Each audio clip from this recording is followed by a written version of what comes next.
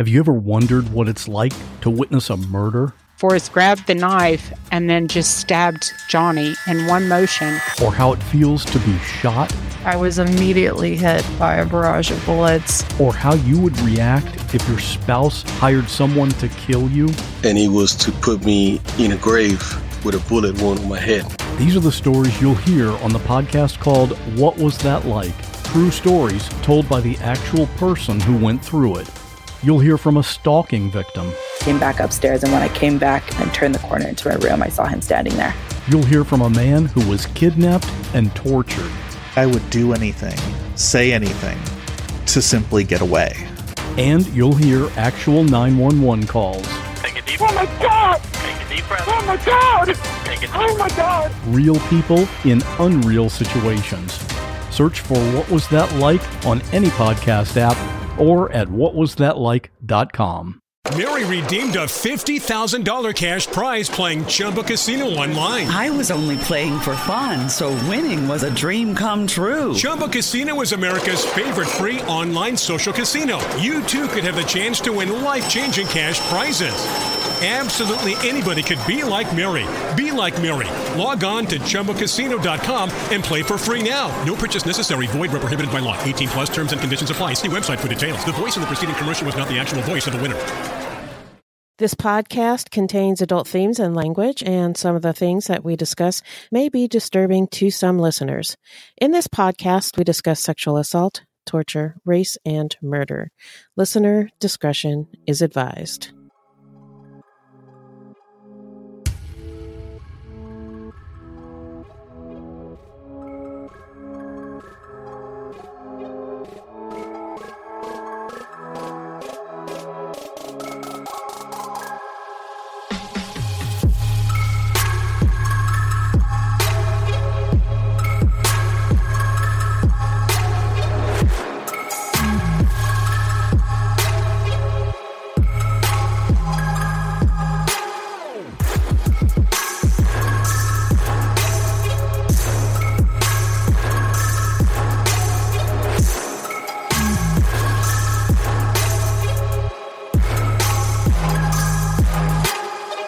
Welcome, everybody, to Fruit Loops Season 2, Episode 25. Oh, my gosh. I know. Man, can you believe it?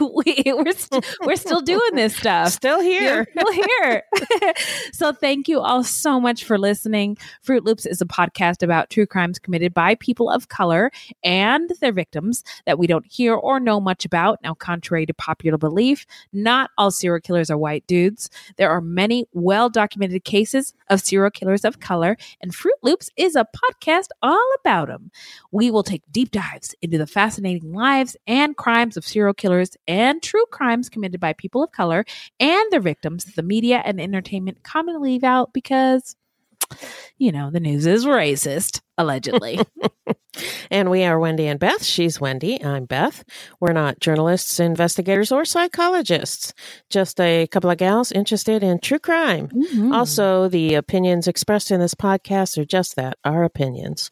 Please send any questions or comments to fruitloopspod@gmail.com or leave us a voicemail at 602-935-6294. And we may feature it on a future episode. Also, our website is fruitloopspod.com. Our Facebook page is Fruit Loops Pod, and our discussion group is Fruit Loops Pod Discussion on Facebook. We are also on Twitter and Instagram at Fruit Loops Pod. Now, if you would like to support the show, you can send us a donation on the Cash App, which you can download to your phone, or you can find online at cash.me/$Fruit Loops Pod, or you can become a monthly patron through our Podbean patron page. We also have some merch for sale on our website at fruitloopspod.com/merch. And if you can't help monetarily, no big deal, no problem. You can always give us a 5-star review on iTunes or anywhere else you get your podcasts from. And be sure to share our show with your friends. Amen. That's right. So who are we talking about today, Beth? This is part 2 of our episode on Kendall Francois, also known as the Poughkeepsie Killer. A serial killer from Poughkeepsie, New York, convicted of killing 8 women from 1996 to 1998. If you haven't listened to part 1 yet, stop right now, go back and listen to that, and we'll meet you right back here. That's right. So, how you doing? I'm all right. Easter was last Sunday, and I missed my grandson. Oh. Yeah, I know. I was thinking about giving him an Easter basket and watching him look for the eggs and stuff, but yeah, he's not here. So, but I'll be able to see him in June, so it's okay. It's okay. Okay. Yeah. Okay. It's gonna be all. It's gonna be all right. Now, you, I believe, are a model grandmother. I mean, no, seriously, like you love being around your grandkids. And it's almost like you'll move mountains to be around your grandson. And I just think that is remarkable. You're like the LeBron James of grandmas. So I can't help it. I know it's a little insane, I know. But I can't help it. I just think it is so cool, and you should be so proud of yourself. And I'm so sorry you didn't get to spend Easter, but June is going to be here. Fucking lit. It's going to be here soon. Yeah. So.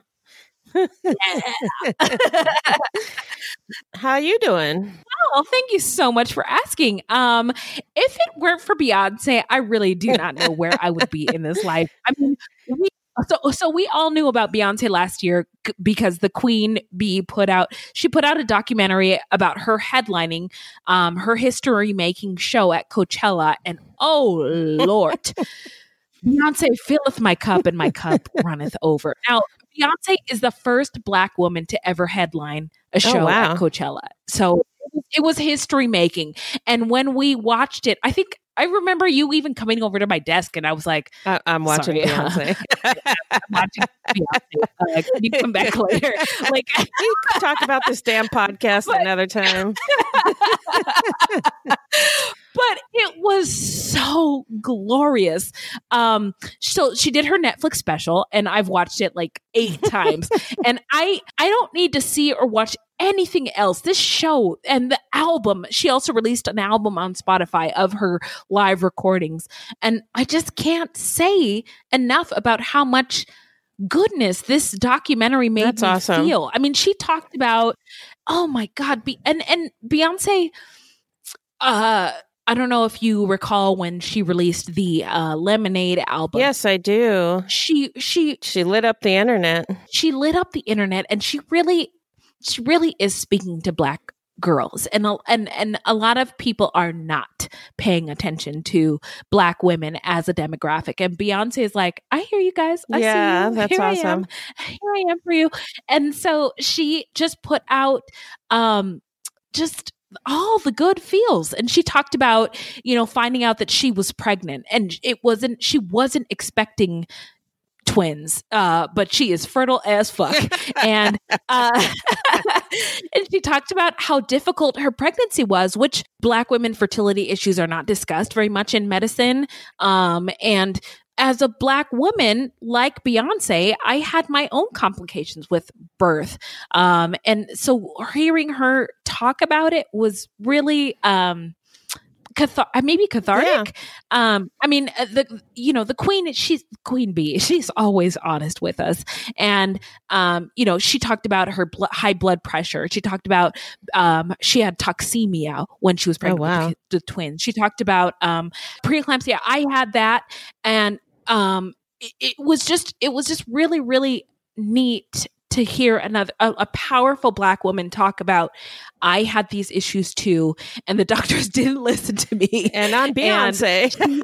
And I'm B fucking Beyonce. She had to have an emergency C-section. I had to have the same because just like her, my baby's heart rate was dropping while he was in my womb. And God damn, I mean, people just don't listen to Black women when they talk about their pain, especially when they are in the maternity ward. And so it was just really, really cool to hear Beyonce actually be really honest and truthful about her experience. And oh my God, have you watched it?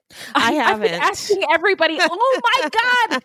Okay, everybody, it is just fun. it is just fun. I don't know if you've ever been to like a step show or a homecoming at an HBC, at a historically black college, but it is bone chilling how much fun they have with the drumline and the dancers and the choreography, and just everything is just so over the top. And that's what Beyonce brought to Coachella. She did her own little HBC homecoming type of celebration. What's the name of the documentary? Homecoming. Oh, okay. Okay. Yes. Got it. Please go watch it. Okay, I'll put it in my queue. Get your life together and watch it. I mean, I've been trying to learn the dance moves. And my kids are like, "What's mom doing in the living room?" Dancing. I'm learning Beyonce dance moves. Okay. So anyway, but oh gosh, tangent. I'm so sorry. But so now we're gonna get into the part of our show where we get into our listener letters. And if you'll excuse me for 1 second, I'm going to call the angels. Summon the angels. Yes. Where are you guys? Hey guys. Okay, here they are. Well, here we go. We got a lovely letter this week. Actually, it was a review on iTunes from Minerva/Athena on, again, iTunes. Thanks, Boo, for the 5 stars. Oh, yeah. Hip hop air horns to you. God damn it.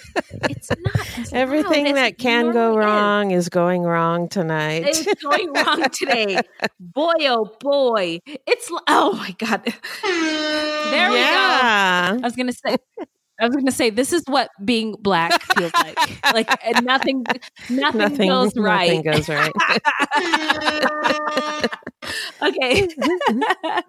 But Minerva's review states the following. Literally obsessed is the title of her iTunes review, and I loved it. She said, so literally obsessed, saying, I found myself becoming a fan of true crime, and recently even more than in the past.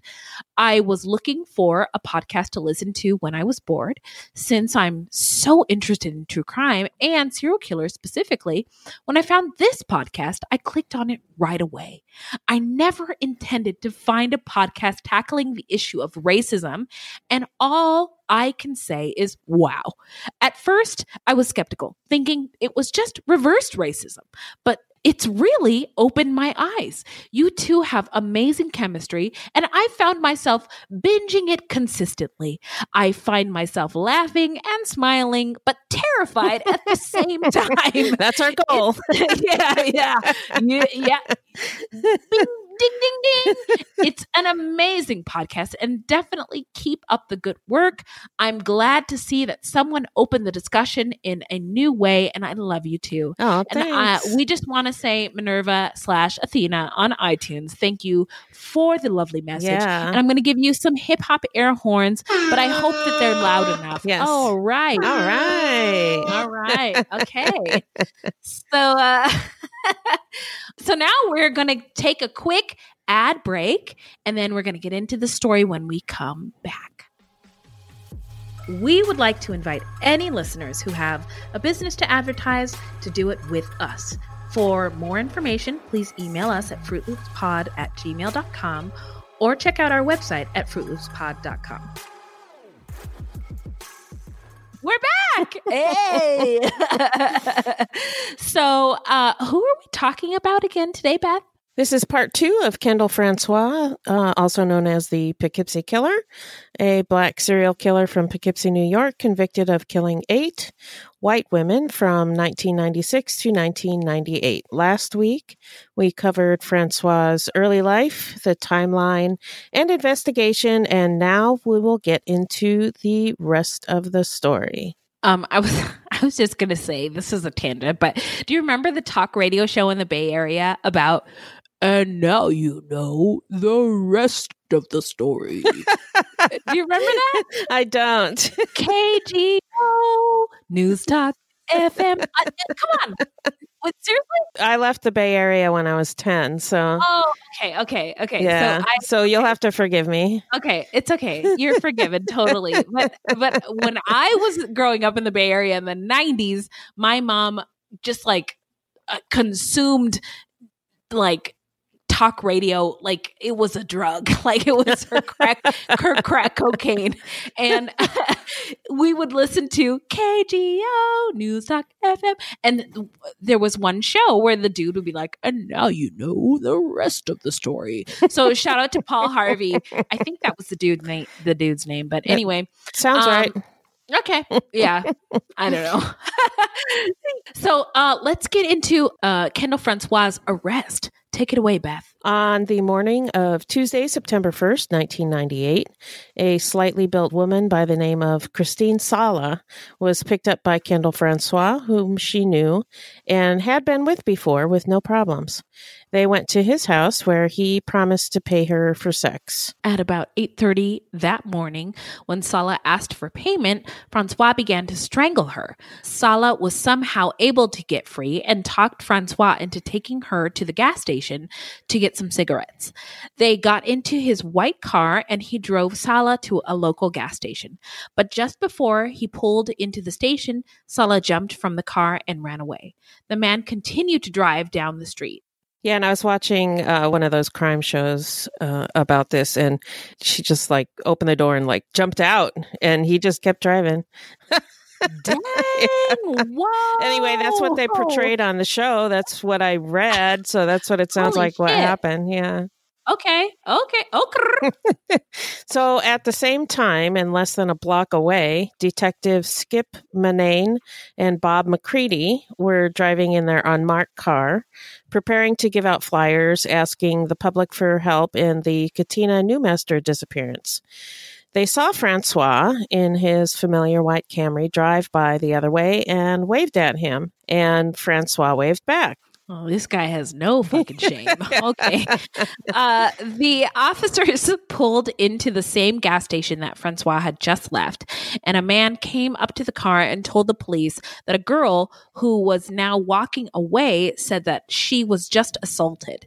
The cops located the woman, who had visible bruises on her neck. At first, she was reluctant to talk to them because she thought she was going to be arrested. But she then confirmed the attack. She was brought into the police station where she filed a complaint against Francois. That same afternoon, the police returned to 99 Fulton Street to talk with Kendall Francois about the attack on Christine Sala. They asked him to come into the police department to discuss the report. He agreed and was taken to headquarters. He admitted to the assault on Christine Sala, explaining that he had just lost his temper, but that he had then come to his senses and then took her back downtown. All right. This is some fuckery. All right. But when the police told him that they were getting a search warrant for his house, Francois eventually admitted to killing the missing women. Police were struck by what they called his ice-cold manner during his confession. He told them that the bodies were in the attic, basement, and crawl space of the house where he lived with his parents and sister. On September 1st, 1998, Francois was arrested. A search warrant was drawn up and signed by a town court judge. And on September 2nd, 1998, shortly after midnight, the town of Poughkeepsie Police, State Police, City of Poughkeepsie Police, a team of detectives, the district attorney, EMS crews, and an army of policemen drove over to 99 Fulton Street. That sounds nuts. That's a lot of people. That's a lot of force. I don't know if all that was necessary. No, I don't know if they would do that for a white dude. I'm just saying. I don't know. I was thinking maybe because the city of Poughkeepsie is pretty small. Maybe they're all just really excited. Let's go. We got us a genuine serial killer. Let's go.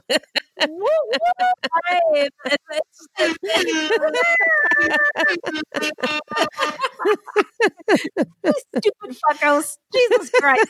Okay. All right, guys. Jesus Christ. I can't even with you, police. I can't with you messy ass fucking hoes. No.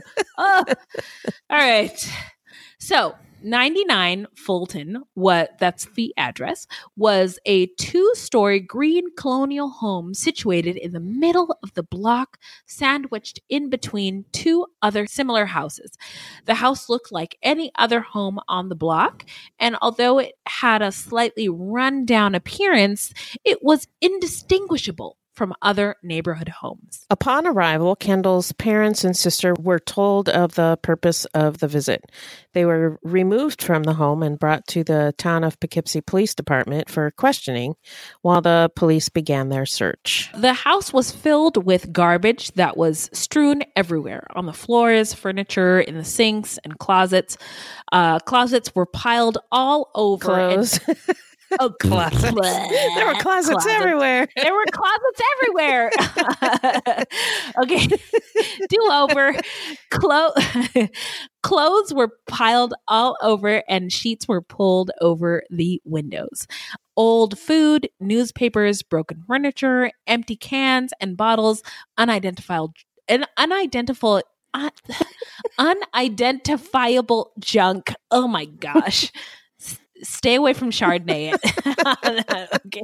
Okay, because the Chardonnay has hit me. Unidentifiable junk. And animal excrement and garbage of every kind was strewn everywhere. One detective remarked that in all his years, I just want to laugh. In all his years on the job,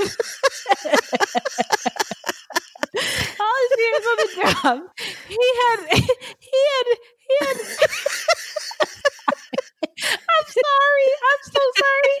In all his years on the job, he had never You can do it. You can do it. Never seen such living conditions. The stench was overpowering. I'm so sorry. Oh my God. It's Fruit Loops where this whole show is a joke. Woo. All right. Take it away, Beth. Woo. As word spread that Kendall Francois had been arrested for murder, people from the media descended upon the neighborhood. Spotlights and cameras soon lined the streets as police went about their business. Relatives of the victims arrived to watch. Television crews strained to catch a glimpse of the bodies. It has been reported that some spectators ran from the scene, gagging from the oppressive smell. District Attorney William Grady told the newspapers that based on what the suspect told police, 8 bodies were inside the house. Slowly, the bodies were removed from the house. The corpses were in various states of decomposition, some far advanced beyond the putrefaction stage. Insect activity was widespread, and there were indications of rodent presence. It just feeling. Yeah. 5 bodies were found in the attic. 3 of them were found together, wrapped in plastic, and it looked like attempts had been made to dismember at least one of them. The 4th body was found in a child's wading pool. Okay. Interesting choice. Happy summer. The 5th body was found in a can and was so decomposed that one of the investigators couldn't take it and had to be excused. The 3 freshest bodies were found in a crawl space beneath the house. One investigator called the crime scene a nightmare, quote unquote. Sounds like it. It does, yeah. Over the next 5 days, the police investigators continued their search for bodies and evidence. The crowds got bigger and the media was everywhere. Relatives of victims gathered outside and held vigils in remembrance of their loved ones. On September 5th, the 8th and last body was removed from the Francois home. By then, the first body found had been identified as Katina Newmaster, the last girl to be reported missing on August 28th. Identifications of Gina Barone, Sandra French, and Catherine Marsh quickly followed. Oh, thank goodness that they've identified these women. A few days later, Wendy Myers, Kathleen Hurley, and Mary Giacconi were also identified, and police made an unexpected discovery. They had expected to find the body of Michelle Eason, a Black woman who had gone missing from Poughkeepsie on September 1st, 1997. Instead, they found the body of Audrey Puglisi, 34, who had not been reported missing. Puglisi was from the city of New Rochelle, New York, and she had moved to Poughkeepsie 6 months prior after living most of her life in Westchester County. She was last seen 3 weeks prior to her body being found. By the time a search was completed, police had recovered 8 corpses from the house. Only one woman remained missing, Michelle Carol Eason, 29. But she was later mostly ruled out as a possible victim because she is Black, while all of Francois' victims were white, and while the other victims had been found inside the Francois home, Eason was not. Boy, oh boy, racism just can't seem to like. It always is around. Well, he did have a type. Yeah, he did. And she wasn't found in the house, and all the other victims were. Although it's very possible that he did kill her and put her somewhere else. I don't know. Yeah, it's possible. I don't know. Francois allegedly told officials that he would never admit to any role in Eason's disappearance because he did not want to be associated with the murder of an African-American woman. Several investigators speculated that Francois killed Eason and disposed her remains elsewhere, but no evidence had been discovered to prove that theory. Eason did fit the mold of Francois' victims, except that the women found in Francois' house were all white. And I do want to give you a little bit of culture corner here. Malcolm X, he's got some famous quotes saying that the most disrespected woman in America is a Black woman. The most ignored woman in America is a Black woman. And Francois appears to me, just by his dates of birth, to have been a great migration baby. Now a word from our sponsor, BetterHelp. How we care for our minds affects how we experience life, so it's important to invest time and care into keeping them healthy. There are plenty of ways to support a healthy brain, like learning a new language or taking power naps. But there's also BetterHelp online therapy. Now, we are huge advocates for mental health here at Fruit Loops HQ. Oh, yes. And we have both used therapy throughout our lives, including BetterHelp. And especially in these past several years to help us deal with challenging times, challenging thoughts, feelings, and experiences. Amen. Yes. And now I had a recent, conversation with my therapist. She was saying sometimes it's just good to talk and get some perspective. You don't have to go to a therapist just because stuff is wrong. So Right. And BetterHelp is online therapy that offers video, phone, and even live chat only therapy sessions. So you don't have to see anyone on camera if you don't want to. And some people get really anxious about that. So. Oh, yes. And it is much more affordable than in-person therapy. And you can be matched with a therapist in under 48 hours. Our listeners get 10% off their first month at BetterHelp.com/fruit. That's BetterHelp.com/fruit. And I wouldn't be surprised if his parents were kind of activist-y. Black people don't really get a choice in terms of being. We have to be activists all the time. It's how we survive. But I do wonder if that sentiment of I don't want to ever hurt a Black woman is part of his MO. Yeah, could be. And so I just wanted to throw that out there. I don't know if the FBI. I'm beginning to think that these FBI profilers are trash because they are really missing lots of parts of the story. They have it's like they have no idea what black or brown serial killers do or their MOs. It's just they're just focused on white dudes and they're missing so much. So anyway, I just had to point that out. There's a reason why he would not want to hurt a Black woman. It's historical. It's ingrained. And I think that it is worth mentioning. So anyway, next. Yeah, and I would say that he could probably hurt a black woman, but he didn't want people to think that he would hurt a black woman. Yes. I think that, yes. Yeah. Nail on the head. Good job, Beth. Man, be like Beth. Hashtag be like Beth. So Francois admitted that he knew Eason and said that they frequented the same areas of Main Street in the mid-1990s. But Francois denied having an intimate relationship with her. But other witnesses claimed otherwise. Eason left behind a young daughter, and her case remains unsolved today, and she is still missing. 2 days after his arrest, Francois was indicted for the murder of Katina Newmaster.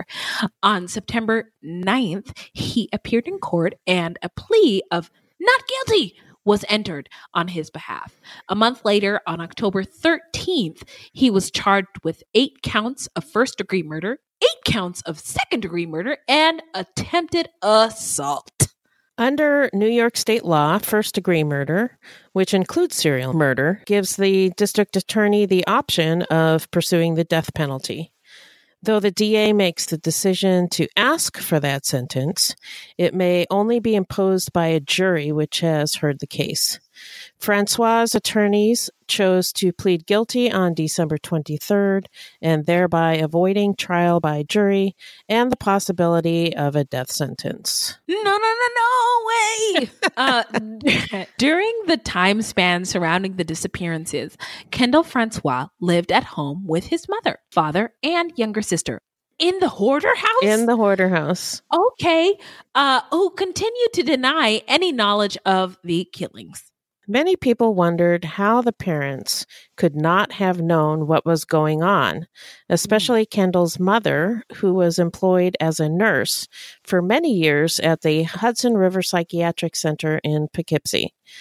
But it has been reported that Kendall had told his parents a raccoon had died in the attic, and he was having trouble finding the carcass. Okay, baby. Okay. For a year and a half. All right, my little Kendall. Okay, Kendall. Yeah. Okay.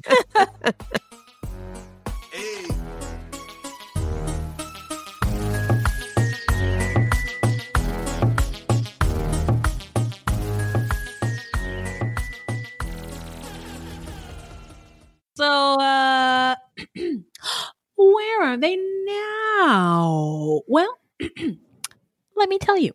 On August 11th of 2000, Judge Thomas Dolan formally sentenced Kendall Francois to life in prison without parole, and he was incarcerated in Attica Correctional Facility. His family denied any knowledge of his deeds.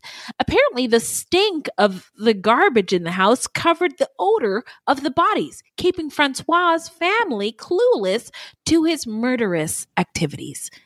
Murderous.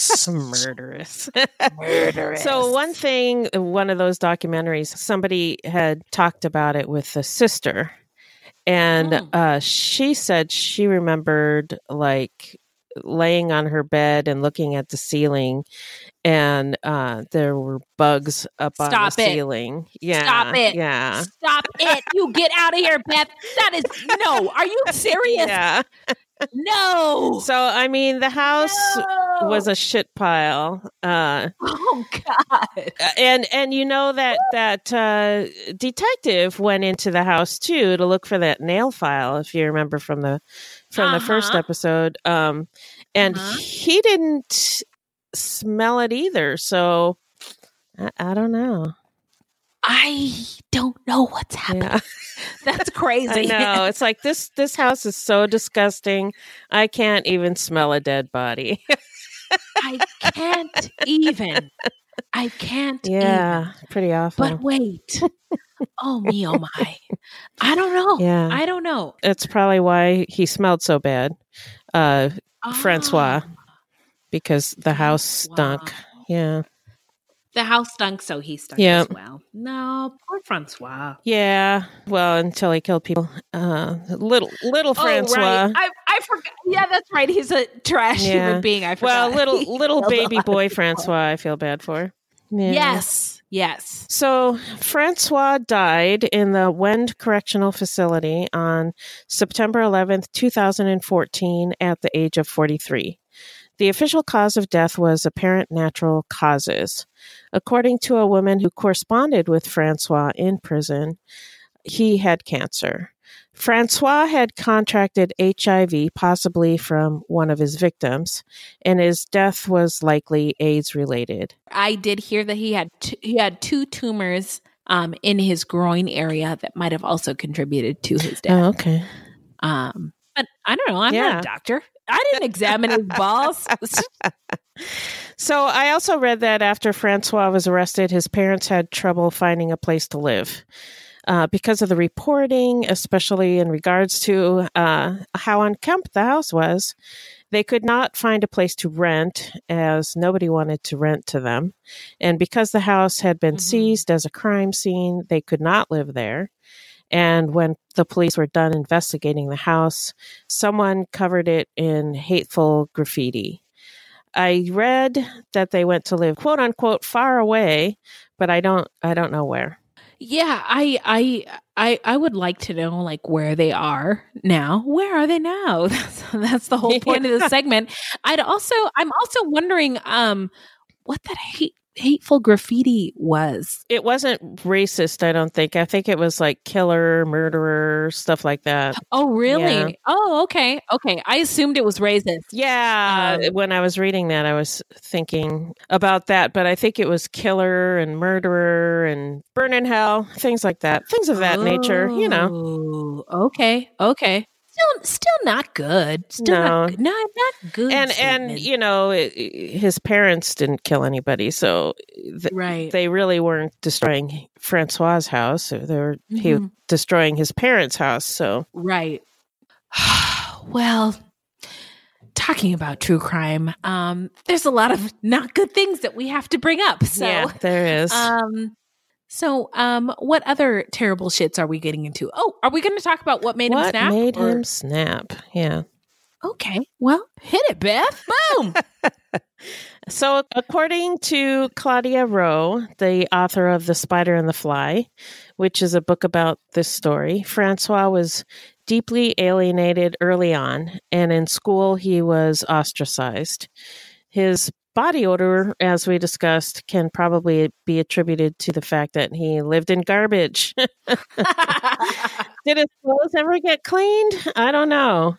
It's pretty obvious that his parents had problems given the state of the house. Sure. And according to the TV show Most Evil, the state of the home prevented him from forming normal relationships and was instrumental in forming him as a serial killer. Sure. But then he later used it to his advantage to hide the bodies. But anyway, because he could not form relationships, he would pick up sex workers. And in a letter he wrote to a woman that he corresponded with for a time, he said that he, quote, lacked self-esteem concerning women for the better part of my life. I didn't believe that I could be loved by a woman because of the way I looked, being overweight and all. Okay. I understand his feeling. I get that. I get it. Yeah, I get it. I get it, but it frustrates me. I'll just put it that way. Okay. Miss Beth, here she goes. All right, Miss Beth. This sounds like something we need to. Hey, are you guys on our Facebook discussion group? Get at on us, there. Yeah, this sounds like this needs some more discussion. Yeah, so. we can't figure this all out in one episode. No. I'll just say it frustrates me because there's things you can do, like you can see a counselor. You know, okay. There's stuff you can do, just not, I'm too fat, nobody's going to love me, you know? Yeah, I'm going to die alone.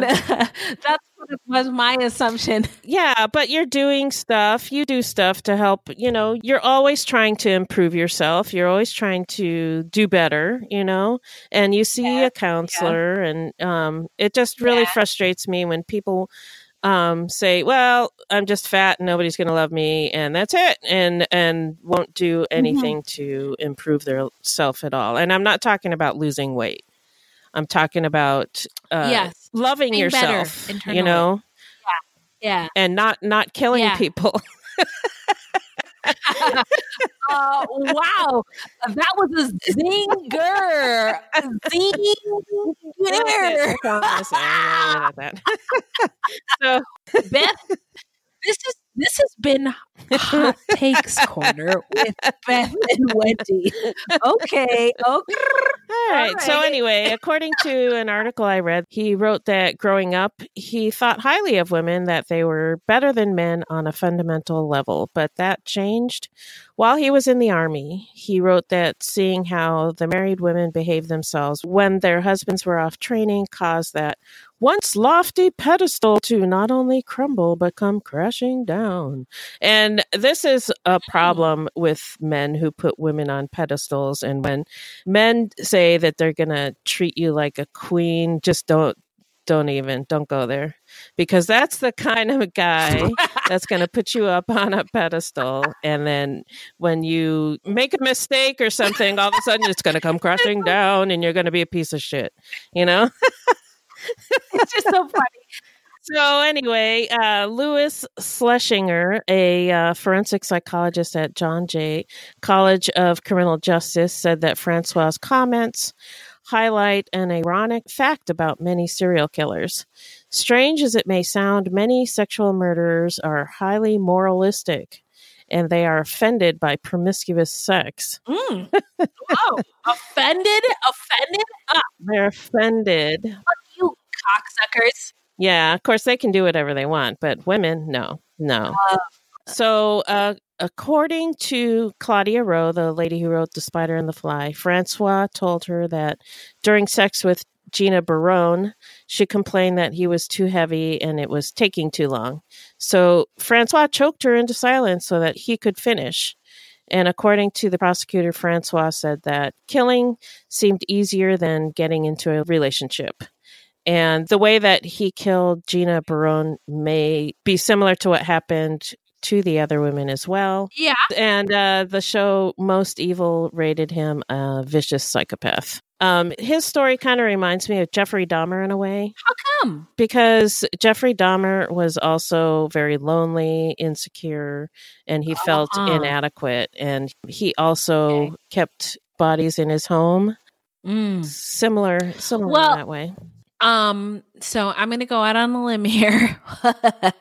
So I'm a big supporter of sex work. And I just think that if sex workers were available to these men who basically these dudes are incels, like, you know, the involuntary celibate dudes. Right. If they could get their pipes cleaned, that maybe this wouldn't be a thing. I don't know. I think it's more. I think there's more to it than that. I think it's. I mean, okay, it's not just the sex. They want somebody to love them. And sex workers are just there for the sex, you know. But sex and love appear to be the same thing to many people.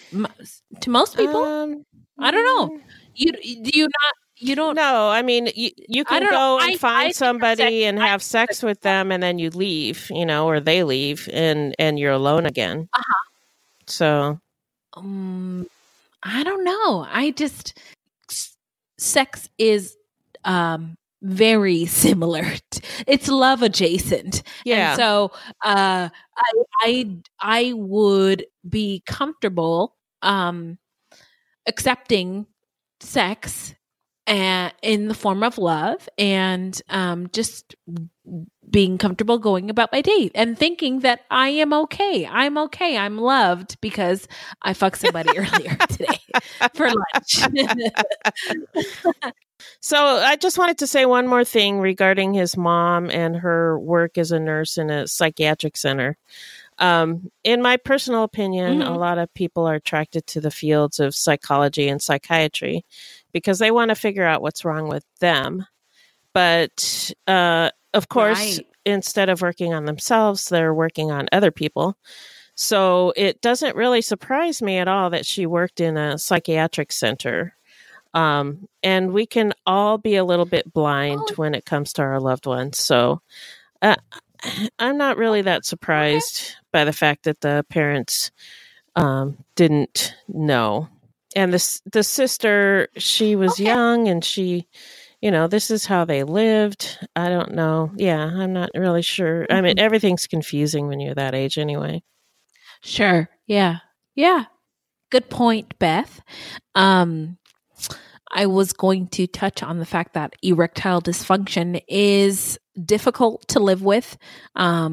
We know that Francois, he was slow to finish during sex. And when a sex worker would ask him about it or point out the fact that, he was taking too long to come, he would snap.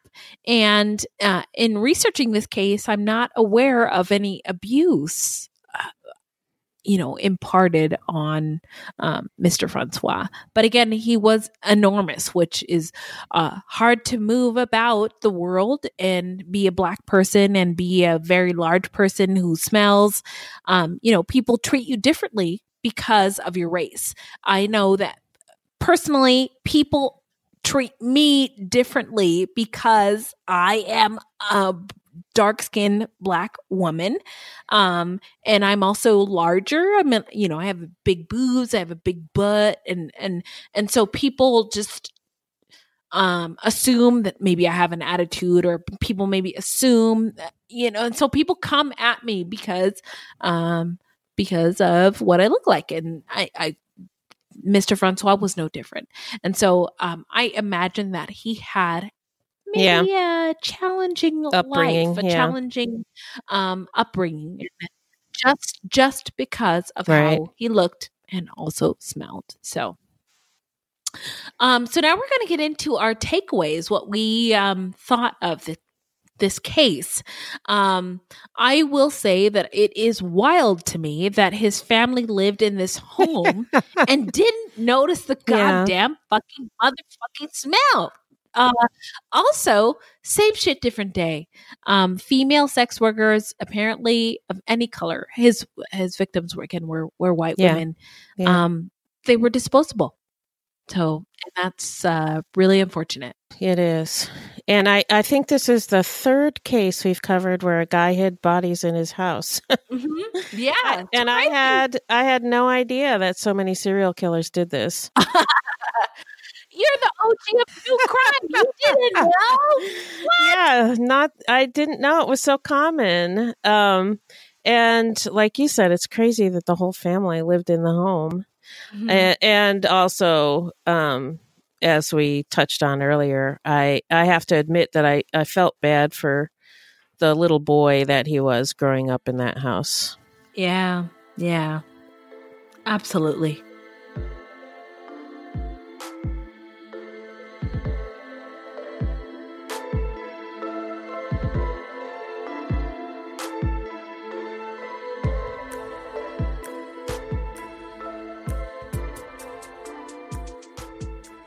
So now we're going to get into how not to get murdered. If you love true crime and you don't want to die, here's a tip for you. This segment is not intended to be victim blaming. We thought of this segment because I read somewhere that a lot of people listen to true crime because they want to know what they can do to be safer. But in my mind, this is not meant to blame the victims. It's just learning from other people's mistakes. Sometimes we have no suggestions for a particular episode and we'll just offer up generic tips. All right. Well, how not to get murked. And that is a new slang word that I learned this weekend for how not to get murdered.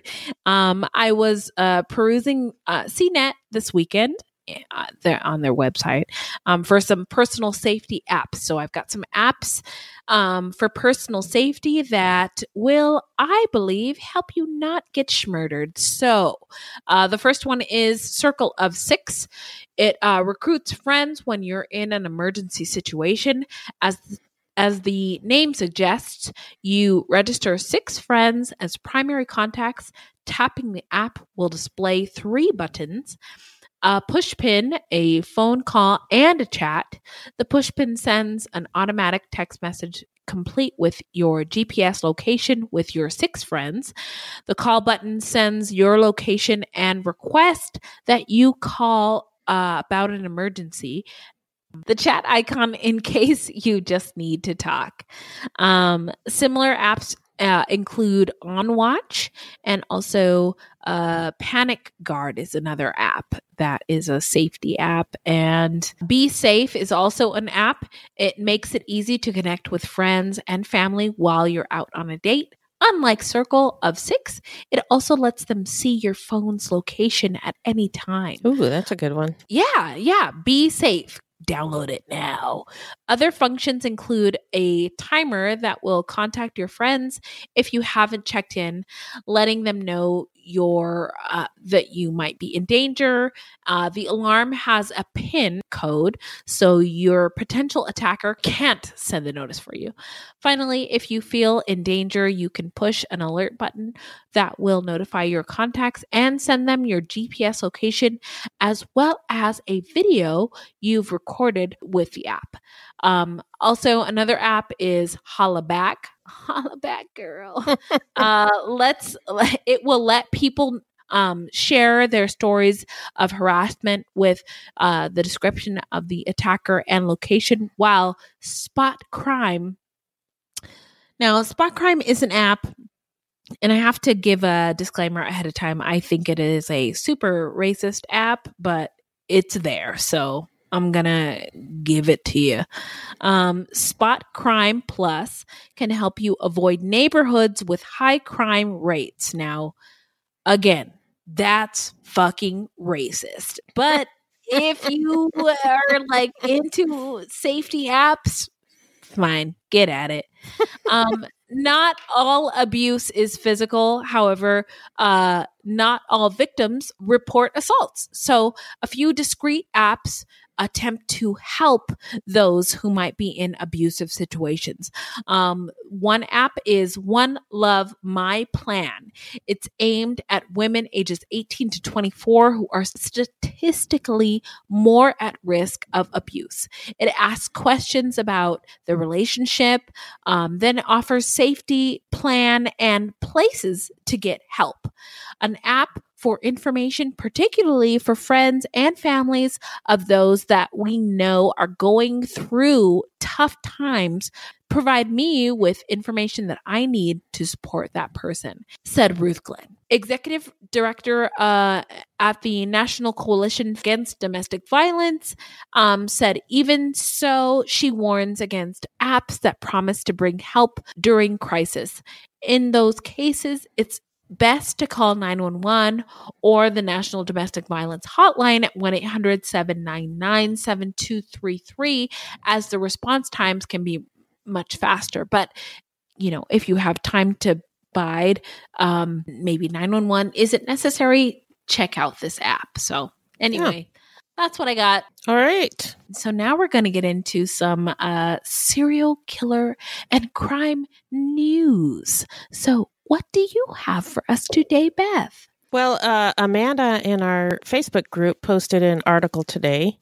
It's about how there might be a serial killer in Chicago.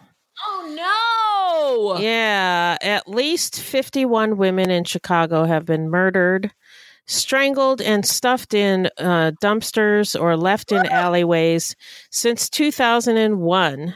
So for the past 20 years.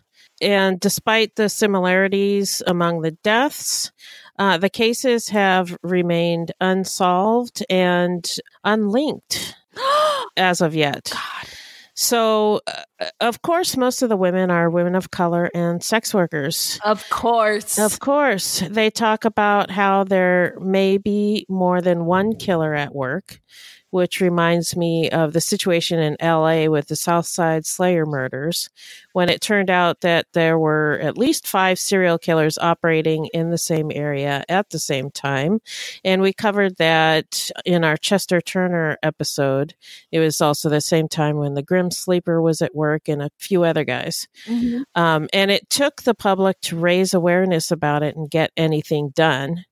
But that was 30 years ago. So in the 80s, same shit, different century, I guess. I like that one. Same shit, different century. That's a good one.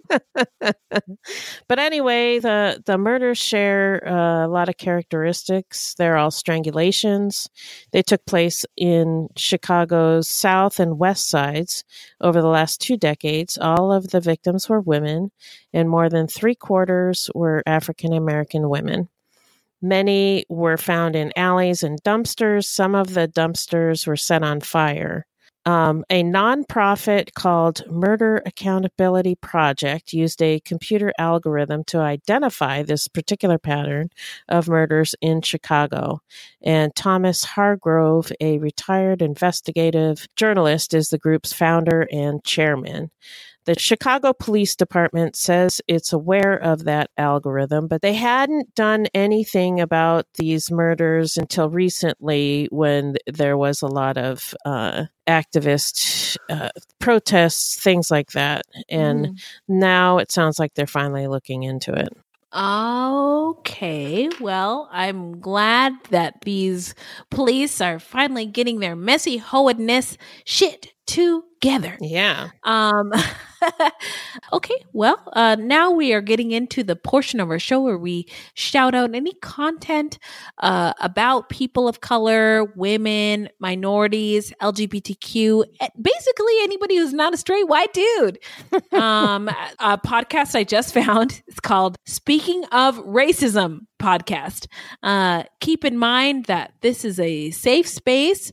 We may not always say the right things, but we are saying something, and nothing gets fixed if we don't talk about it. So that's what this podcast is about.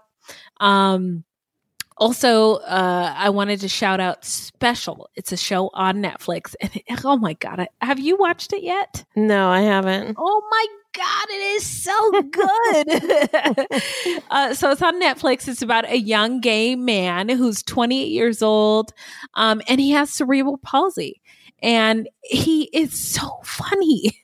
But he has like a plus size, beautiful, supportive South Asian female friend, an overbearing mother. And it's just so funny. I'd never even heard of it before. I'll have to check it out. Oh my God. It is so funny. And he like loses his virginity to a sex worker, and, and the sex worker's like, "You're way more flexible than my other cerebral palsy clients." Like it is so good. It's the first season, but it's excellent. And I went to high school with actually one of the actors who's in the show. Cool. And so if you didn't know about Jason Michael Snow, on Netflix, it's a really good show. And I think I don't know, people with cerebral palsy don't get as much accolades or attention. No, they don't. And it's a really cool show. It's dope writing. It's innovative. It's nothing we've ever seen before. So check it out All right. on Netflix. Yeah. Where can the people find us, Beth? Our website is fruitloopspod.com. Our Facebook page is Fruit Loops Pod, and our discussion group is Fruit Loops Pod Discussion on Facebook. We are also on Twitter and Instagram at Fruit Loops Pod, and links to our sources will be in our footnotes. If you want to support the show, you can send us a donation on the Cash App, which you can download to your phone, or you can find online at cash.me/$ Fruit Loops Pod, or you can become a monthly patron through our Podbean patron page. This will help us pay for things like our website and pod hosting. There's no minimum and no commitment. Even $1 would help. And we also have merch on our website now at fruitloopspod.com/merch. All right. So I was trying to get my hip hop air horn to work, but it's not working. So if you donate to our Cash App, then maybe I could afford a good soundboard. Jesus fucking Christ. Anyway, it's not working. But this is a weekly podcast and new episodes drop every Thursday. So until next time, look alive, guys. It's crazy out there.